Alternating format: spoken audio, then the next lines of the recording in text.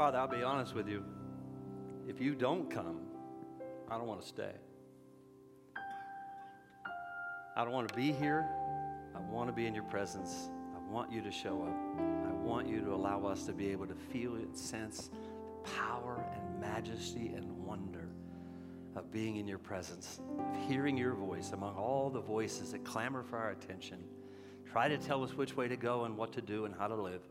May we hear your voice. So, Father, you are welcome here, and we want you to be here, and we want you to speak clearly and loudly to us through your word so that we can know the light that you're calling us to and then live it to a world that's desperate for answers and trying to find life. Thank you for the privilege of being here together this morning. In Jesus' name I pray. Amen.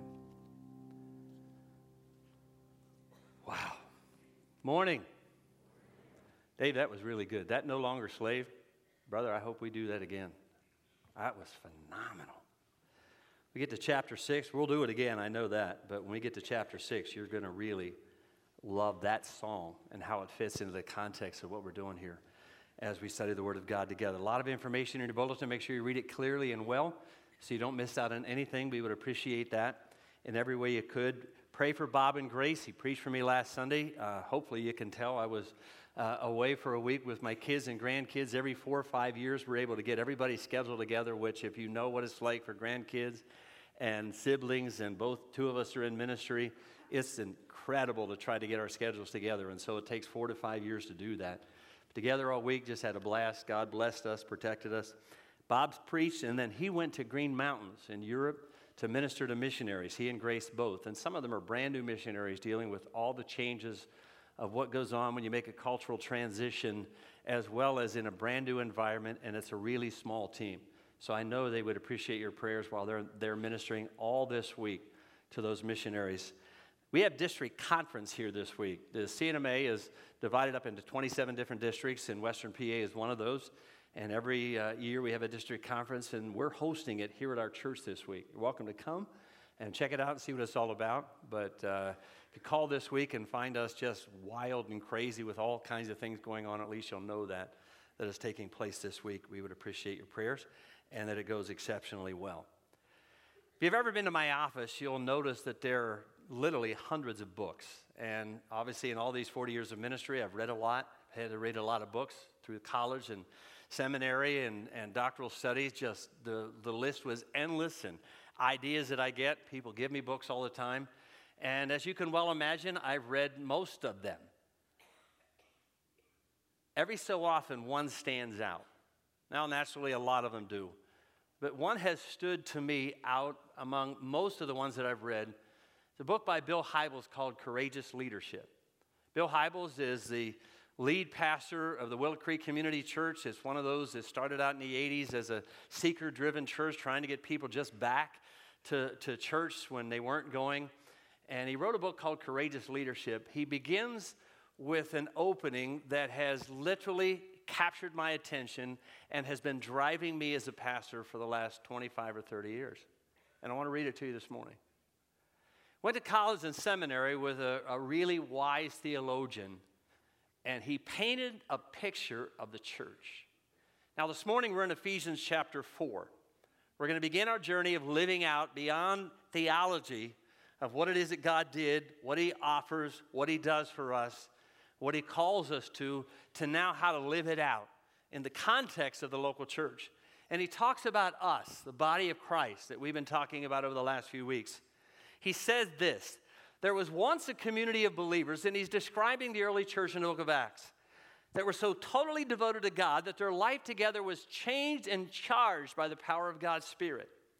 It was a band of Christ followers that believed and loved each other with a radical kind of love. They took off their mask and they shared life with one another. They laughed, they cried, they prayed, they sang, they served. Those who had more shared with those who had less. People related together with one another, and all the barriers between them were broken down. Acts 2 talks about this community of believers, the church. And it offered unbelievers a vision of life so beautiful that it took their breath away. It was so bold, so creative, so dynamic that they couldn't resist it. Verse 47 of Acts chapter 2 tells us that the Lord added daily to the church those who were being saved. For years, he said, I went to Washington, D.C. almost every month, and I met with some of the highest elected officials in our country. What I discovered is not how powerful they are, but how limited their power really is. All they can actually do is rearrange the yard markers on the playing field of life. They can't change a human heart. They can't heal a wounded soul. They can't turn hatred into love. They can't bring about repentance and forgiveness, reconciliation, and peace. I went through every option I could think of, considering what they had to offer. Businesses offer really needed jobs. Educators teach useful knowledge of the world. Self-help programs offer effective methods of behavior modification. All that's great. But can any of it really transform the human heart? I only believe one power on this planet has the power to do that. It's the power of the love of Christ, a love that conquers sin, wipes out shame, heals wounds, reconciles enemies, patches broken dreams, and ultimately changes the world one life at a time. And what grips my heart every day is the knowledge that the radical message of that transforming love has been given to the church. Which means, in a very real way, the future of the world rests in hands of local congregation like ours. It's the church or lights out. Without churches so filled with the power of God that they can't help but spill goodness and peace and love and joy into the world, then depravity will win the day. Evil will flood the world. But it doesn't have to be that way. Strong, growing communities of faith can turn the tide of history. They really can. So don't bother looking anywhere else. It's up to us, the church. Now, when I say the word church, there are a variety of pictures that come to your mind. A lot of people think of the building or a building. Some of us think of that little country church I grew up with. When my wife and I travel, no matter where we travel, obviously God has blessed us. We've been able to travel in a number of different places. But especially when I travel across the country, a number of things always catch my attention. Almost every community I go through, there is a church. And I see it. I notice it. I don't know that everybody does, but in my context, I do. I also notice horse farms. Just part of my life. And whether or not they have John Deeres on them. I grew up that way.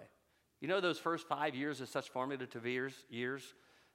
My dad loved John Deeres. That's all we ever had. And, of course, he hated Farmalls Internationals because they were the neighbors next door. And it's just what you grew up with. And everywhere I travel, I see one of those. We just come back from the Outer Banks, and I'm telling you, there's a Baptist church in every single corner of every single community we ever went through. They're everywhere. Some see it as a building. A lot of us think of it as a people.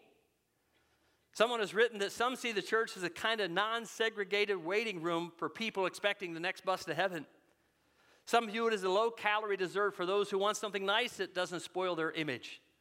Some see it as a religious country club, while others see it as a kind of water boy in the game of life. Some see it as a religious democracy trying to legislate morals to the rest of the world. Of course, most of us hopefully see it as a place to honor and worship God.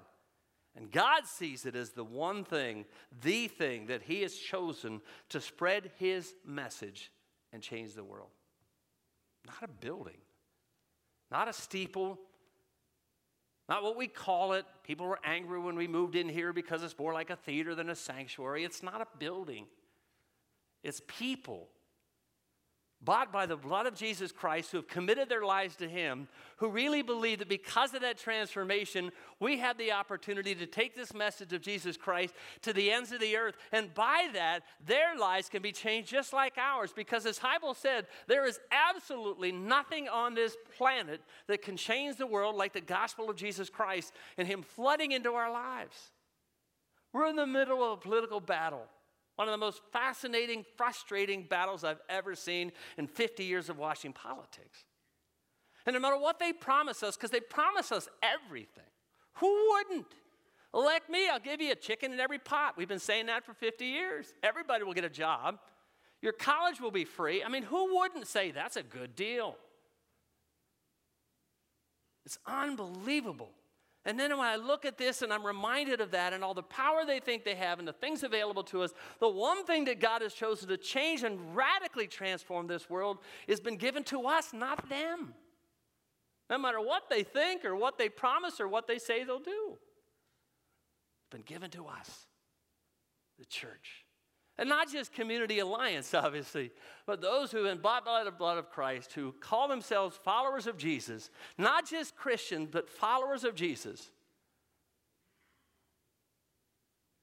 who go to church on a Sunday morning with a variety of different names on the front banner, but who really are following Christ. That power has been given to us. And Paul, the passionate coach, comes to us in Ephesians chapter 4 and says, okay, now that I've given you all the theology, let me talk to you about living it out. So turn with me to Ephesians chapter 4. We're going to spend the next few weeks here. I know I've been saying this over and over again. Ephesians is one of my favorite books. This is one of my favorite chapters. This is one of my favorite prayers when we got to chapter 2. This is one of my favorite sections in chapter 4. And you're wondering, how many favorites do you have? I have a lot. Got to see my iPad. Under favorites, it's a hoot. I'm thinking, okay, my kids are always, do your kids ask you which one's the favorite? Your kids ever ask you? You ever answer that question? It's fun when you answer it. As a prisoner for the Lord, it cost Paul everything to do what he's doing. And he's not just saying, I am captured by Christ, I'm a slave to Jesus and not a slave to the world like we sang this morning. He literally is a prisoner for the Lord. I urge you with passion that you can't even fathom, he's trying to help them understand, to live a life worthy of the calling that you've received. Not just simply that you call yourself a Christian, but call yourself a Christ follower. I am begging you, Paul said, just so you know, I'm going to do this for the next 6 verses, so hang on. I am begging you with as much enthusiasm and passion as I can say, I am begging you, you call yourself a Christ follower, right? Call yourself a believer in Christ. I'm begging you. Then live a life worthy of that calling and worthy of that name. Been in church long enough, you get to repeat stuff every once in a while, and I would love to do before I leave ministry to do one more series on the 10 Commandments. It's just a powerful thing. And he said, don't take the Lord's name in vain. And we all equate that to swearing, and I believe that. I get that and understand that, and I actually think that's true in a lot of ways. But I really honestly believe deep in my soul it means if you're going to claim that you're a follower of me, then you better live it out or don't take the name. Because otherwise you're taking my name in vain. You claim you're a God follower, a Christ follower, but you're not living it out. Don't do that. Either don't claim that you are, or if you are and claim that you are, then live it out. Giving you all the resources necessary to do that, but live it out. So I'm begging you to live a life worthy of the calling that you received. Now, when we get into the second half of this, he'll tell us a little bit more what that looks like. Let me give you some little thoughts about that, though. He said, be completely humble and gentle. Not partially. Not try to be a little bit humble. Completely humble, which means not arrogant, not proud, didn't get there on my own, but be completely humble and gentle. Be patient is my favorite one. Bearing with one another in love. It's fascinating that he put those two things together, because to bear with people in love and to be able to walk together with people requires an enormous amount of patience. Bear with one another in love. Make every effort. He puts the burden responsibility on whom? When he said make every effort to keep the unity of the Spirit through the bond of peace. Who does he give the burden of responsibility to do that to? Who? Us. Not up to the Spirit. Spirit, help us to get along. No, he says to you and me, all of us, make every effort, which puts the burden of responsibility on us to maintain unity. Don't get uptight about things that don't really matter, and he'll talk about that as well. And in case you're wondering if there are many gods and a lot of ways to heaven, almost as if Paul said, let me clarify this a little bit. There's one body. Doesn't matter what tag you have on the front door. It doesn't matter what sign you have out front. It doesn't matter what's on the marquee. There's one body. Those of us who are born again with the blood of Christ. There's one body, one Spirit, just as you were called to one hope when you were called. One Lord, one faith, one baptism. One God, Father of all, who is over all and through all and in all. So in case you're wondering if there are multiple gods and many ways to heaven, there's one. Paul says, I just want you to know that. We've been saying that for 2,000 years. And we've been arguing it for 2,000 years. Paul said 2,000 years ago. The Word of God said 2,000 years ago. God himself said 2,000 years ago. 6 when he started in the Old Testament. There's one God, and I'm it. Each one of you has been given his grace. Each one of us, grace has been given as Christ apportioned it. This is what it says. When he ascended on high, he took many captives and gave gifts to his people. What does he ascended mean? Except that he also descended to the lower regions. It means he went to the pit. When he died up the cross, they took him off the cross. For 3 days he went to the pit of paradise in some translations. We're not going to pull this one apart. He descended into the very one who ascended higher than the heavens in order to fill the whole universe. So Christ himself gave the apostles, the prophets, the evangelists, the pastors, and the teachers. He gave us all those gifts. He gave those gifts to do this, to equip his people to do ministry, to equip his people for works of service so that the body of Christ may be built up, until we all reach unity in the faith and the knowledge of the Son of God and become mature, attaining to the whole measure of the fullness of Christ. That's the purpose. So what? So that we'll no longer be infants tossed to and fro with every wind of doctrine, blown here and there by every kind of teaching and every cunning and craftiness of people in their deceitful scheming. Instead, we're going to speak the truth in love. We'll grow to become in every respect mature, the body of him who is the head, that is Christ. For him, or from him, the whole body, the body of Christ, joined and held together by every supporting ligament, grows and builds itself up in love, as every part does its work. God's program, God's plan for reaching the world has always involved incarnation. In a few months, hard to believe, we're going to be celebrating Christmas. I don't know how many days. I know you already know how many days. We get a little memo every once in a while, how many days till Christmas. I'm going, okay, hold it off, hold it off, hold it off. I'm not ready for the transition to take place. But we're going to celebrate Christmas, and one of the grand designs of God's amazing plan is that God himself will come, incarnate himself, and live among us. That's what John 1 is all about. In the beginning was God, and the Word was God. The Word was with God, and the Word was God. And he made his dwelling. He tabernacled with us. God himself came into this world.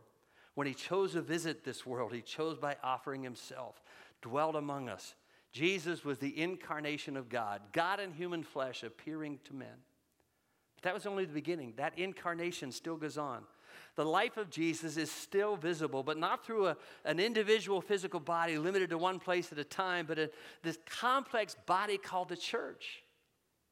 In Acts, the writer tells a friend of his or a very well-known man of his, this is the record of what God has done. This is the record of the work of Christ. Let me now tell you what happened after he left. Let me now tell you what happens after the church takes over. It's the exact same thing, but now in a different form because now everybody has a part of it. When the church lives in and by the Spirit, it is the extension of the life of Jesus Christ to the world. One of the primary responsibilities of the church, not the building, but the body, the people, is to reveal the nature and character of God to a lost and dying world. You and I have the privilege of being able to show people what God is like. That's what Jesus intended to do when he came. So you want to know what God is like? Read the first four books of the New Testament, Matthew, Mark, Luke, and John. You'll know exactly what God is like. We always wonder. It's one of the questions we always have. It's one of the questions my kids have, my grandkids have. I can tell you exactly what God is like. And I'll read to them certain sections of Matthew, Mark, Luke, and John. And then he says, I just need you to know that vision of God that I revealed to you has now been given to you as a responsibility to show to others. This is what God looks like. He's powerful. He's amazing. He's loving. He's caring. He's giving. He's patient. He's tender, he's kind. His arms are open wide to everybody from all walks of life. Let me show you what God looks like. Go to a local church and you'll begin to see people loving and caring and opening their arms to other people, helping out those who are going through difficult times. Let me show you what God is like. And that's what he keeps saying over and over again. What Jesus came to do, he's now given us the responsibility to do. Which is why then Paul says, I urge you, I beg you to live a life worthy of that calling, because everything that he came to do has now been left up to us. So it's one of those jobs you want to do well. One of those jobs you want to do really well. In this chapter, Paul moves on from theology to practical living. He said, this is what you were. You were dead. You had absolutely no hope. But God saw you that way and saw your value. And he rescued you. He brought you back to life. He saw your hopelessness, but he also saw our value. We couldn't do it on our own. We didn't dare try to do it on our own. But he rescued us and redeems us and now calls us his work of art. And now he calls us to live it out. With words of passion, he's calling us to live up to our potential. Those of you who are raising kids, isn't that one of the things you want them to do? You just want them to live up to their potential. Now, sometimes parents put such high expectations on their kids, they're never going to reach them. Coaches do the same. I don't have a lot of time for coaches who scream and yell. If you're one of those, I'm sorry. I'm more sorry for the kids that you coach. I don't have a whole lot of time for coaches who scream and yell and try to motivate through manipulation or intimidation. But I do love those coaches who walk alongside and say, look, you have such amazing potential. And I just want you to be able to reach it. I don't care that you're a superstar. I don't care if you ever get to the NFL or the NBA or whatever. But I really believe that you have an amazing amount of potential. And I just want to help you be able to understand it and to live up to it. That's exactly what Paul's trying to do, is helping them understand who they are and what they have the opportunity to do. And he just says, I want you to live up to that potential into what you're called to be. This section of Scripture is one of the three main texts that talk about gifts of the Holy Spirit. Romans 12, 1 Corinthians 12, and Ephesians chapter 4. A couple others spattered throughout the New Testament, but those three sections of Scripture are the main three that talk about all the spiritual gifts that have been given to the church. And you'll notice in this section of Scripture that he decides who gets what. It's Christ who decides who gets what. He decides what you have and what he wants you to have. Well, I want this gift. I wish I could do that. And I get it. I understand what some of us, a lot of us, I struggle with that at times. I wish I had this gift. I wish I could do that better. I look at my preaching skills and the things that I wish I could do better. I hear guys that are phenomenal storytellers, funny as anything. And I thought, I wish I had that gift. I wish I could do that. I wish I could tell that story. And God says, look, okay, seriously? I called you when you were in 4th grade. I knew what you were going to be. I knew what I wanted you to be. I knew your limitations.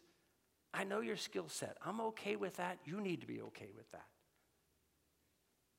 The gifts of the Holy Spirit have been given by him to us. He's given some, look at verse 11, some apostles, some prophets, some evangelists, some pastors, and teachers. This section, these two verses here, are the best verses for any pastor. You know why? It's telling us he gets paid to get you to do the work. I mean, what's a great job or what? That's what he's essentially saying. I've given some apostles, some prophets, some evangelists, some pastors and teachers for this very purpose, to equip his people to do ministry. Why? So that the body of Christ can be built up until we all, that's all of us who claim Christ, reach unity in the faith and a knowledge of the Son of God and become mature. Y'all who are parents, you want your kids to become mature. You really don't want him to stay in diapers for the next 30 years, right? I mean, you want him to grow up. You want him to mature. That's what God wants from us. We're going to start out as babies in Christ, but he wants us to become mature. And so he's going to do everything he possibly can, give us money, people in the family of God, as many gifts as possible to help us to do that, so that we can attain to the whole measure of the fullness of Christ. This passage is God's plan for what the church is and should be. This passage is God's plan for what the church is and should be. Someone has said years ago this statement, let me explain all of this in a contemporary fashion. How many of you have been to at least one football game? I mean, been to at least or seen one game, right? I mean, seriously, Monday night's game, that was really good. I mean, that was really good. I wonder, did they script that? And, Tomlin says, oh, yeah, we scripted that. I'm going, seriously, you did not script that. I watched the Packer game before that, and I saw Brett Favre pull down and throw a touchdown going, you don't script that. You've seen one, you know what it's like. Imagine how a football game would be played if the average football team played like some churches carry out ministry. Let's say God's the owner. Jesus showed us how the game was to be played. The Bible is the playbook. The pastors are the coaches. You are the players. The world is the fans. And the opposing team is Satan's army. Scene number one for many churches looks like this. The coach goes out in the field all by himself. The ball is kicked. The coach would catch it. The opposing team would come at him, and he would go to meet Jesus. That's pretty much the way a lot of churches function, where the one guy does all the ministry. The early church in the book of Acts, chapter 6, you don't have to look there, but in chapter 6, this church is growing exponentially. Peter, who I said a few weeks ago, cowered in a corner when one little girl asked him if he was a follower of Christ, to now in the beginning of Acts, preaching a sermon where 3,000 to 7,000 people came to faith in Christ. It said 3,000. That number is larger than that in the context of all who came. And now this church has grown out of control. I mean, it's one thing to keep 1,500 people aware of who each other is in two multiple services. Can you imagine twice that many in just a few weekends? From this little band of people of 120 in the upper room to thousands of people. And they're trying to minister and meet all the needs. And all of a sudden, people are getting upset. Needs aren't getting met. Some people are getting ignored. And everybody comes to the pastor and said, look, this just is not right, not fair. My needs aren't getting met. There's some people getting ignored. And so they get together and they figure out what to do. And that's exactly what those first 6 verses are all about. First few verses of chapter 6 are all about when they try to figure out how to carry out the ministry. They recognize that not everything's being done and that people's needs aren't getting met. So they try to figure out how do we disperse this so that others can be involved in the process. Did you know that the average church in North America is 75 or less? As a matter of fact, 85% of churches in North America are, let me back up. The average church in North America is 75 people. 85% of the churches in North America are 75 or less. You know why? Basically, that's about what one man can take care of effectively. We like it that way. We want him to take care of us and meet all our needs and be there for us at every circumstance. But that's pretty much what one guy can do. That's what these disciples realized. So they came together and said, look, we have to recognize what our priorities are. In my case, it's doing what I do on Sunday morning. It's leading this team, giving direction, and sharing the vision of God. Our responsibility is to pull enough people together to do the work of the ministry and be involved in the process. And that's exactly what they did. The first place deacons were chosen. And you'll see at the end of that section of Scripture that when they realized their priorities, they knew as a pastor they couldn't do everything. They divided the load and spread it out. They got others involved in the process who were godly and wise. And you'll notice at the end of that Scripture, when they did that, God added to the church again hundreds and hundreds of people. And more came into faith, and the church continued to grow. So that doesn't work when the pastor tries to do it all. Scene number 2 in this football scenario is when all the players stay in a huddle. They like being in the huddle. They don't care if they're penalized. It doesn't really matter to them. They like being in the huddle. They talk about the plays. They study the plays. They talk about their thoughts about the plays. They especially love those end times plays. You know, the world's going to end. We're in the last days. I get those notes all the time. We're in the last days. You need to do this. Can I just clarify something? We've been in the last days for 2,000 years. Well, the church is under attack. The church has been under attack for 2,000 years. Not like God said, oh, wow, I did not know that. I'm glad you reminded me. It's tough down there, isn't it? Well, let's just come on home. Just come to heaven. No. He said, I got a plan, and I don't want anybody to perish. It's going to be tough. Matter of fact, it could cost you your life. But I've got a plan, and I want you to carry it out, and I want you to do it if it costs you your life. Because there's a lot of people that aren't going to get to heaven if you don't share the truth of Jesus Christ. So give it all you've got, knowing it could cost you everything. Do your best. It's going to be hard. Yes, it's going to be hard. People won't like you. They won't always like your message, but do it with love and grace and tenderness and gentleness, not shoving it down their throat. And letting them see the love of Jesus, because that's the only way they're ever going to understand what I've done. And we get to spend all eternity together. In the meantime, it's going to get hard. Some have described the Average football game is 22 men in a field desperately needing rest and 50,000 people in the stands who desperately need to exercise. Sometimes as a church is that way with 20% of the people doing 80% of the work.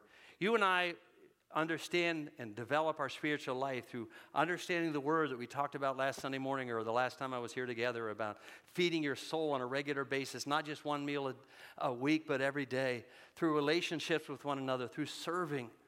Those of you who teach, don't you learn much more when you teach than when you listen? Because you're preparing, you're understanding, you want to be able to give it out, you want to be able to communicate it well.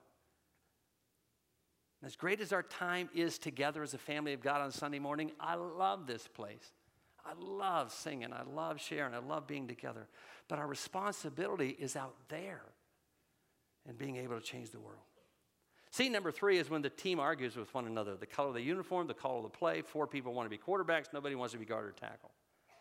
And that's certainly what could have happened to them in the book of Acts. But they got together and they understood the cause that worth fighting for, the opportunity to change the world, and to do absolutely everything they could to see the gospel communicated so that the world could come to faith in Christ. And they knew and understood that the responsibility had been placed into their hands. And so they wanted to do it well. Scene number 4 is when the team goes out to play without equipment, no resources to win the game at all. A number of years ago, I found this fascinating. A number of years ago, in the Rose Bowl parade in Pasadena, California, a float stopped in the middle of the street. Everything came to a halt. Everyone tried to find out what went wrong, only to find out that it simply ran out of gas. Now, the funny part of that is that the float represented the Standard Oil Company. According to Ephesians, the whole book, you have every resource available. There's absolutely no reason on the planet to not do what we're called to do. And when we do what we're called to do as ministers, and when we do what we're called to do, to serve and to love and to give and to care and to teach and take the next generation in our children's department and youth department and invest time and energy into them, there should never be a church when we're begging for volunteers to serve in children's ministry or youth ministry, ever. Now, we do it, and I get that. But we should never, ever have a church where we have to beg to have you serve in children and youth ministry. You get the opportunity to invest in the next generation and to see them find what you found in Christ.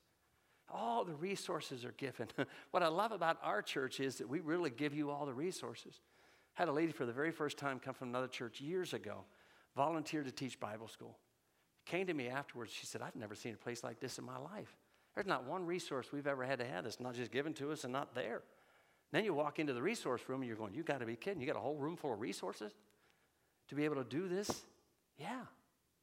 God says, look, I got all the resources you'll ever need to take this gospel of Christ to the end of the earth.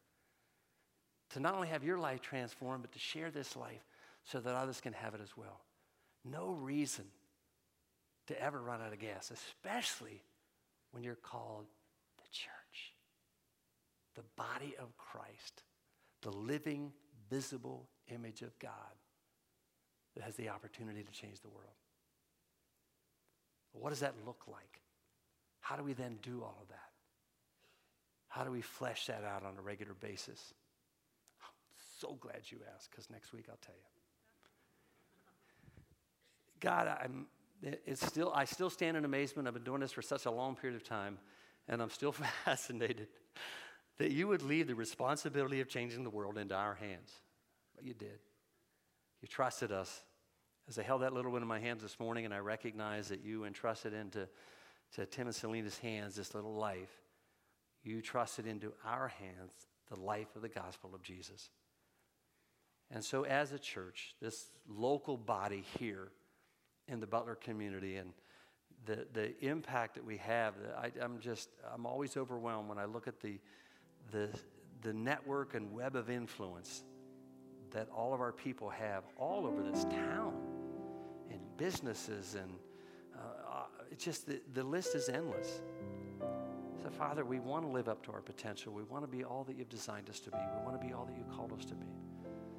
So help us as we look at this section and recognize that you have given us all the resources necessary, called us out of death into life. You See us as a work of art, something that you want to showcase, but not just to be on an easel, but to be a demonstration of your love and grace to the world.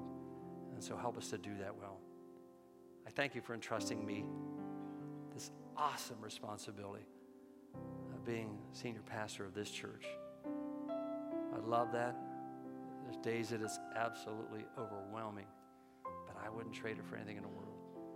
And I'm delighted that we can do this together. And so continue to use us, encourage us, and inspire us as we serve you. This week, Dave and the team and a lot of people here had the opportunity to serve the whole district. Pastors are going to sit in some of these pews who are shot. They're just so tired, so worn out, trying to live out what you've called them to be and not having a church that responds to that.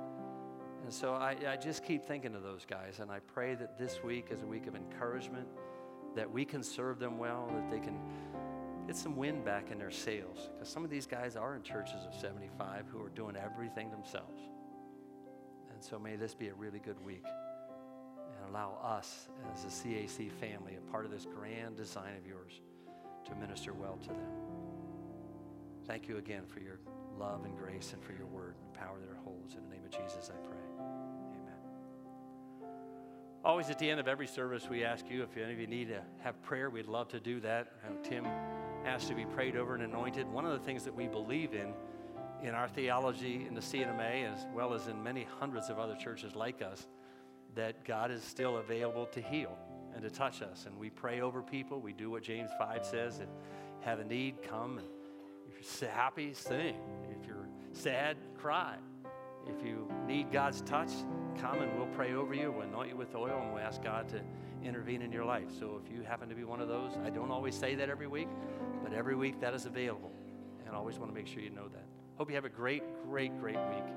And if there's anything we can do for you, please let us know. God bless you. Have an amazing day. Tim, you'll come down for a couple elders here this morning. Come with me. That would be awesome.